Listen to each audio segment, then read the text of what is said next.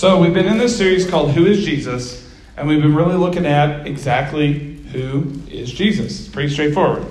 So if you'll remember back what seems like an eternity ago, we started out with Jesus is a man, right? And we just basically unveiled that Jesus was a real person who lived, okay?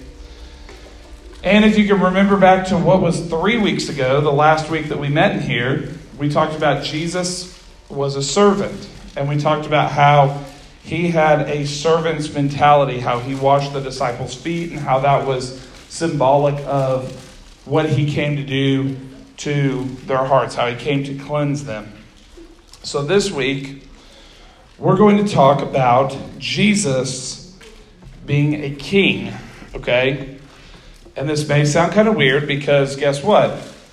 We really don't have kings a whole lot anymore. Like England has a king. I'm sure some other countries still have kings. But even in England, the king isn't actually the king anymore. He's just a figurehead. They have a prime minister that's equivalent to our president.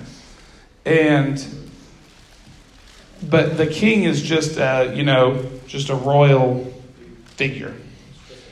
So kings don't really exist like they used to anymore. And I think whenever I say a king, we all have some sort of like medieval picture of some maybe some, I don't know, I don't want to say fat, but some big guy sitting in a big chair with all this gold around him and like a big golden crown and he's like eating a giant turkey leg. Like, I don't know. That's like what I picture whenever I think of like a real king, and I don't think that in our modern culture, we have a real good idea or understanding of what a king is, like what it means to be a king. So, as I started to prepare to try to illustrate to you guys that Jesus is a king, I first had to look at what does it mean to be a king? What does that actually mean? And so I did a little digging. I looked at 4 different resources, 4 different dictionary definitions. And I really came up with 3 pieces, 3 criteria that someone needs to have to be a king. All the definitions said basically these 3 things are what makes someone a king. So 1, they rule land or territory or people, right? So they're a ruler. They have something, they have something that they rule, okay? 2, they are established by birth. So kings have to be born into a royal family, okay? And 3, they have authority, meaning they are someone, the definition said, one to whom everyone is subject and one who subjects himself to no one. So basically, people answer to the king, but the king answers to no one. Okay, that's authority. So, when we really boil it down, we have 3 criteria that make up a king. 1, ruler of something.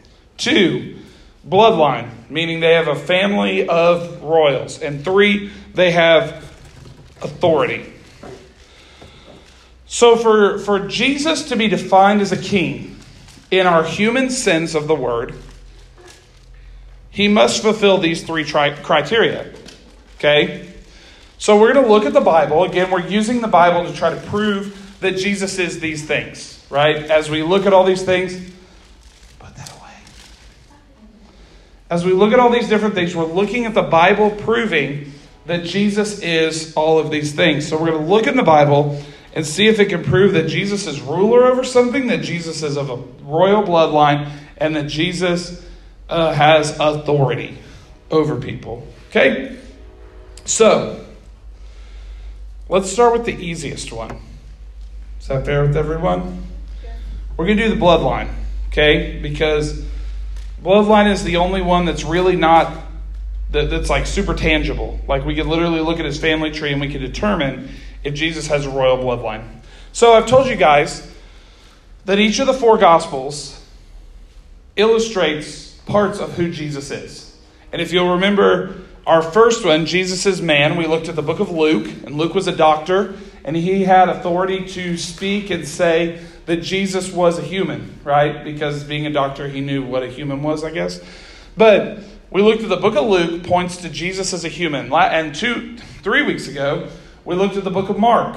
And the book of Mark shows that Jesus is a servant. Okay? So today, we're going to be looking at the book of Matthew.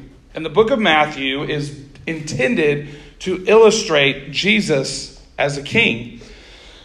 And the book of Matthew starts off with something interesting. And if you turn to Matthew 1, you don't have to, but if you do, it's just before the Christmas story. And Matthew 1 is literally a giant family tree. Okay? It's the genealogy of Jesus. It literally says so-and-so was the father of so-and-so, who was the father of so-and-so, who was the father of so-and-so. And it goes through all these families, all these generations, down to Jesus.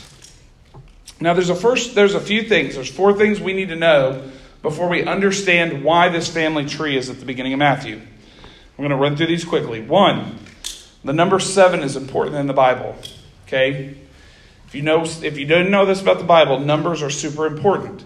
The number 7 is super important in the Bible. It is a number that represents completion. It is a perfect number according to the Bible. You look at God created the earth in 6 days and rested on the 7th day. 7 was complete. Okay? You look at lots of different things in the Bible. You look at, I think everyone knows this part of Revelation that talks about the number of the Antichrist or the devil is 666. Okay? Like a lot of people know that fact. That's one thing that people know about the Bible. But what you may not know is right there it says the number of God is 777. Okay? So 6 represents incomplete, not good enough.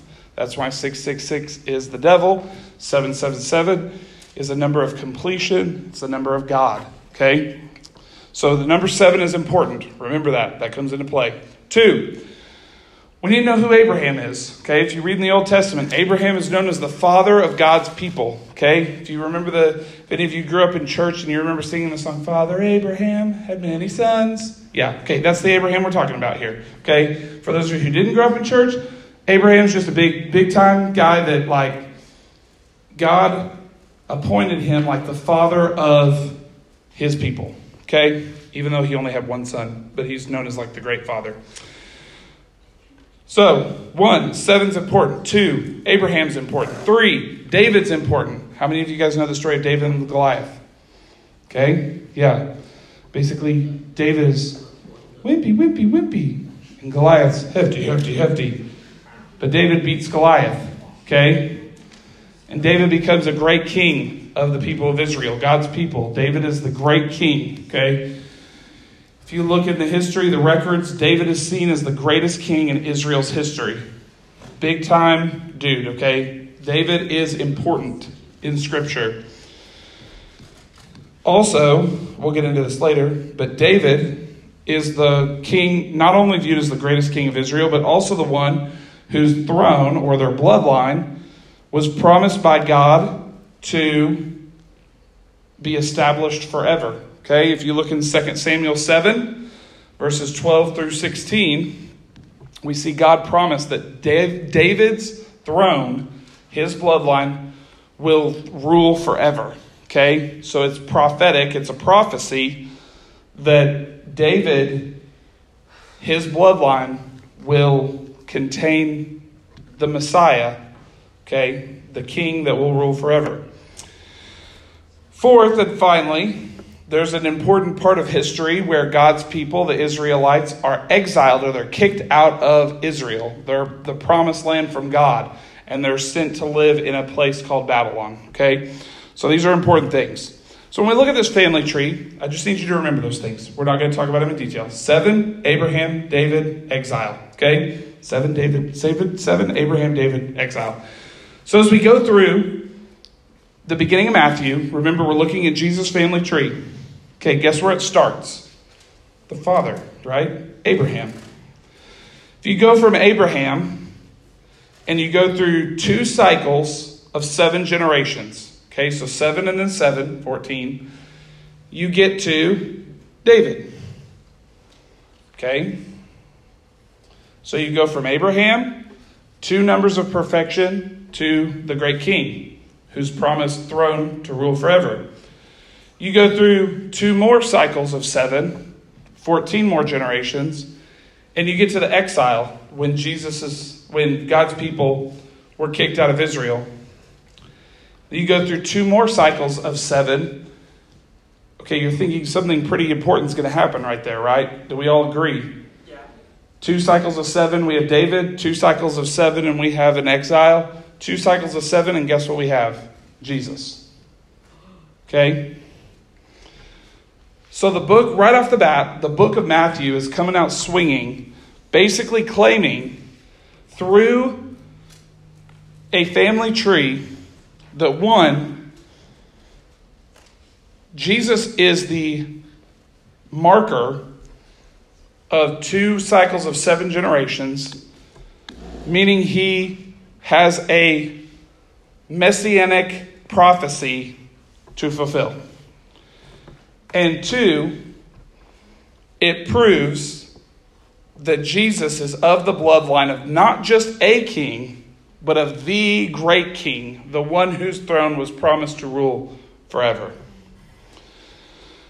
We'll get more into what this means next week in what we talk about, but right off the bat, we can clearly see that the man of Jesus, who, again, we talked about many weeks ago, has been historically proven and biblically proven to have lived, was of the bloodline of a king.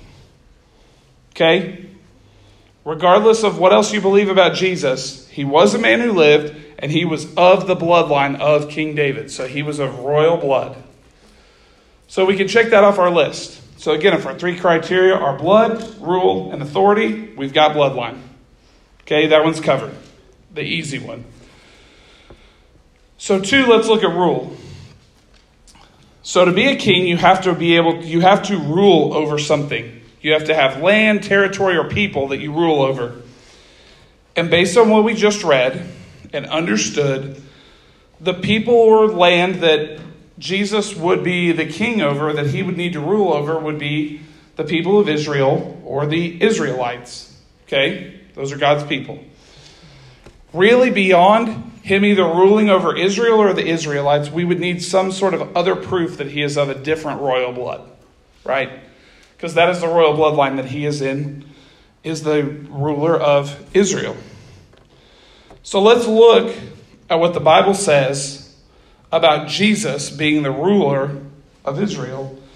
So we're going to be in Luke 1, which this is part of the Christmas story. And we're going to start in verse 30. And this is when Gabriel, the angel Gabriel, a messenger of God, visits Mary to tell her that she's pregnant with Jesus. And the angel said to her, "Do not be afraid, Mary, you have found favor with God. You will be with child, and you will give birth to a son, and you are to give him the name Jesus. He will be great, and he will be called Son of the Most High. The Lord God will give him the throne of his father David, and he will reign over the house of Jacob, and his kingdom will never end." Okay, so we see here, David's kingdom was promised to rule forever, right? His throne would be ruled forever. And we see the angel directly quoting, saying, your son Jesus, who is of the line of David, will rule his throne forever. Okay, he is the answer to who will rule David's throne forever. And so we also see him say that he will rule over the house of Jacob. Okay, so let's look at what this means. Jesus will be the ruler of Israel and the Israelites, but what is the house of Jacob? If you look back to Matthew 1 in the family tree, we talked about Abraham being the great father, right? So Abraham's grandson was named Jacob. Jacob had 12 sons that are known as the 12 tribes of Israel, okay?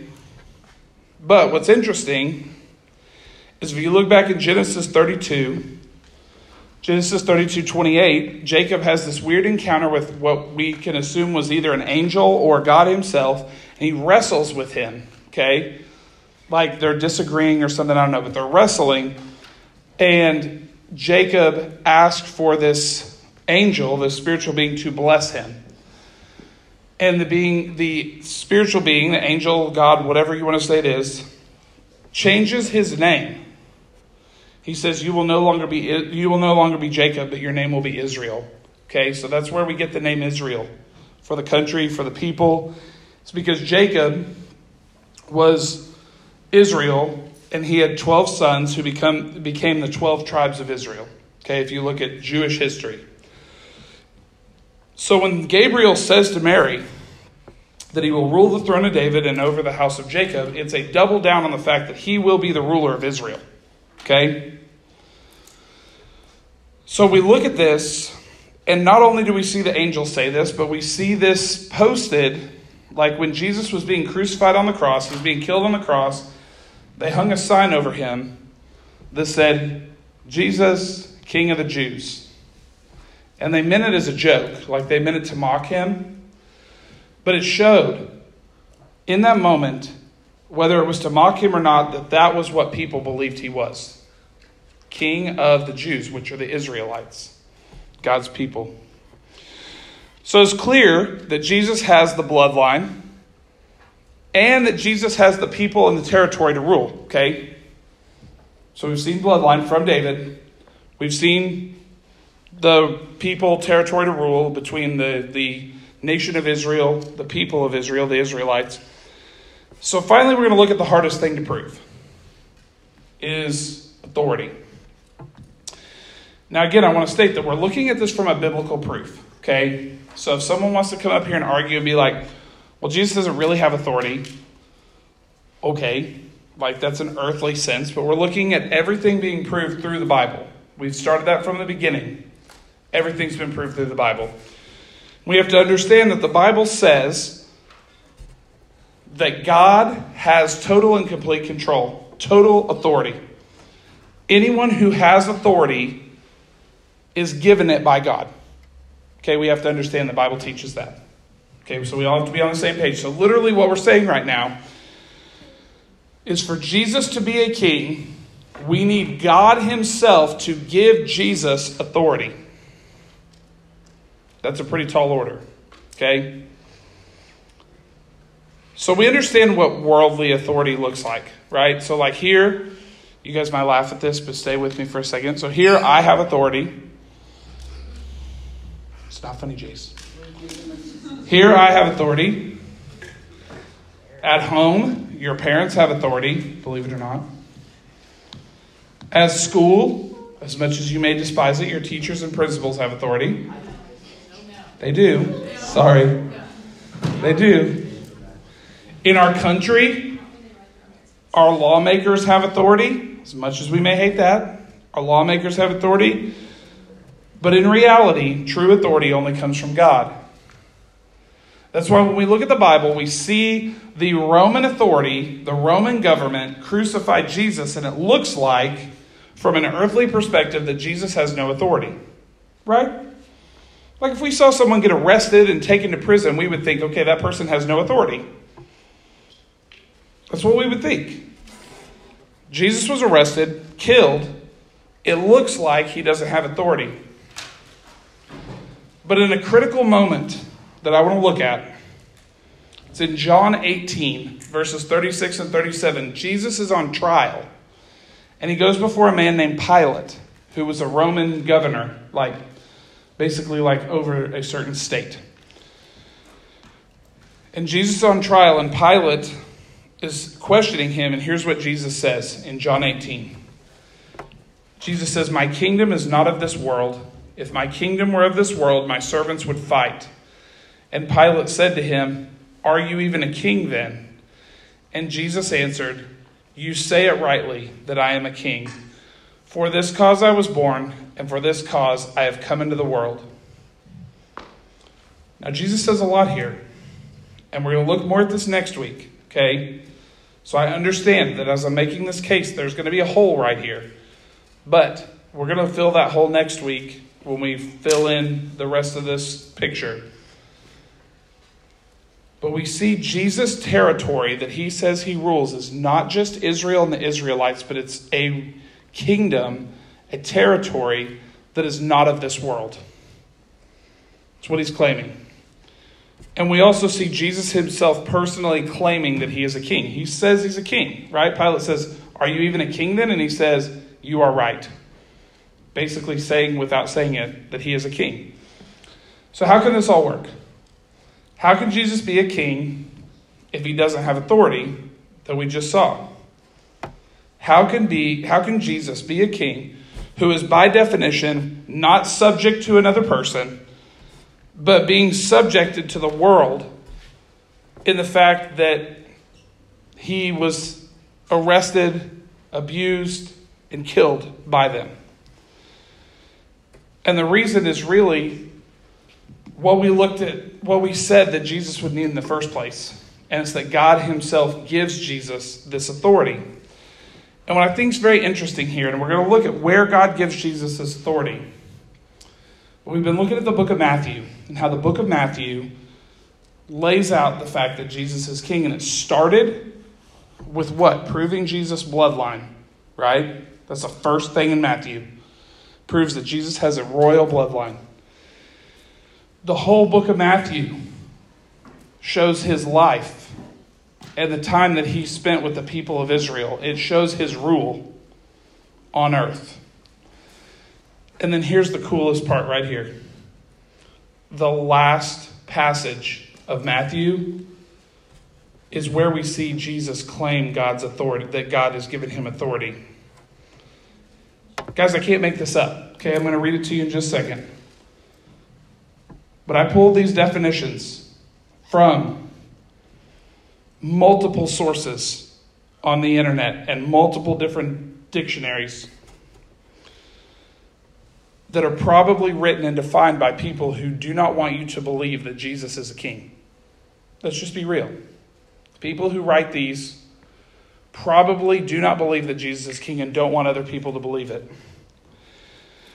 And yet, the definitions that they write for what a king is, who a king is, perfectly fits the narrative of a book in Matthew that was written over 2,000 years ago.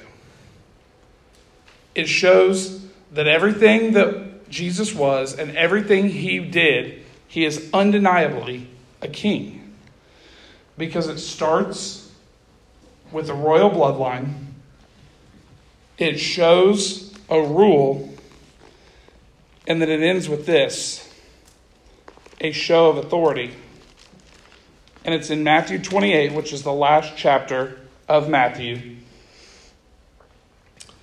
And it's Matthew 28, verses 18 through 20, the last 3 verses of Matthew. It says, Jesus came to them, and he's talking to the disciples here. He came to the disciples and he said, "All authority on heaven and on earth has been given to me. Therefore go and make disciples of all nations, baptizing them in the name of the Father, the name of the Son, and the name of the Holy Spirit, and teaching them to obey everything that I have commanded. And surely I will be with you to the very end of the age." That is the end of the book of Matthew. And guys, I wish there was some way I could explain that. That 2,000 years ago, someone wrote a total and complete proof of Jesus' kingship, knowing that 2,000 years later, every definition in a dictionary that you could find on the internet or in a book would perfectly match it. There's no way they could have known that. The only way that could happen is because God knew what he was doing when he crafted the book of Matthew. When he told Matthew what to write, when to write it, how to write it. That God knew that we would be sitting here 2,000 years later asking the question, is Jesus a king? And need the definition of a king to match what was written 2,000 years earlier. Now, admittedly, guys, I pointed out when there were holes in what I was trying to prove. And I promise you, we're going to fill in those holes next week. When we unpack the claim, and I'm going to spoil it for you right now, next week we're going to talk about that Jesus is God, which is a hard thing to prove, right? It's something that is debated, refuted, argued about, probably the hardest thing to prove. But if you can prove it, it means that Christianity is true. So next week we're going to be looking at the claim that Jesus is God. It's a big one.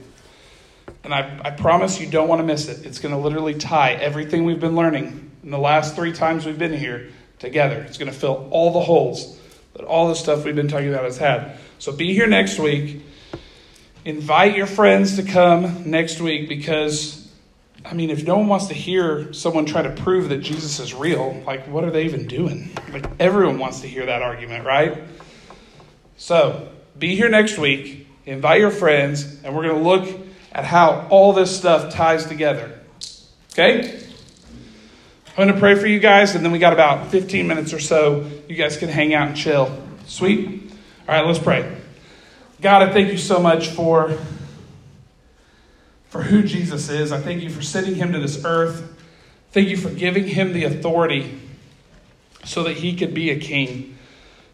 God, it's so important for us to believe that Jesus is king of this world, that he is a ruler, that he is authority over us, God. Pray that you would just continue to reveal these truths to us as we study your word, that we can continue to look at who Jesus is and see the truth. Not see what this world tells us, not see what anybody else tells us, but see the honest truth of who Jesus is. God, we thank you so much for all you do for us, and I pray for a blessing on these students as they go from here. It's in Jesus' name we pray. Amen.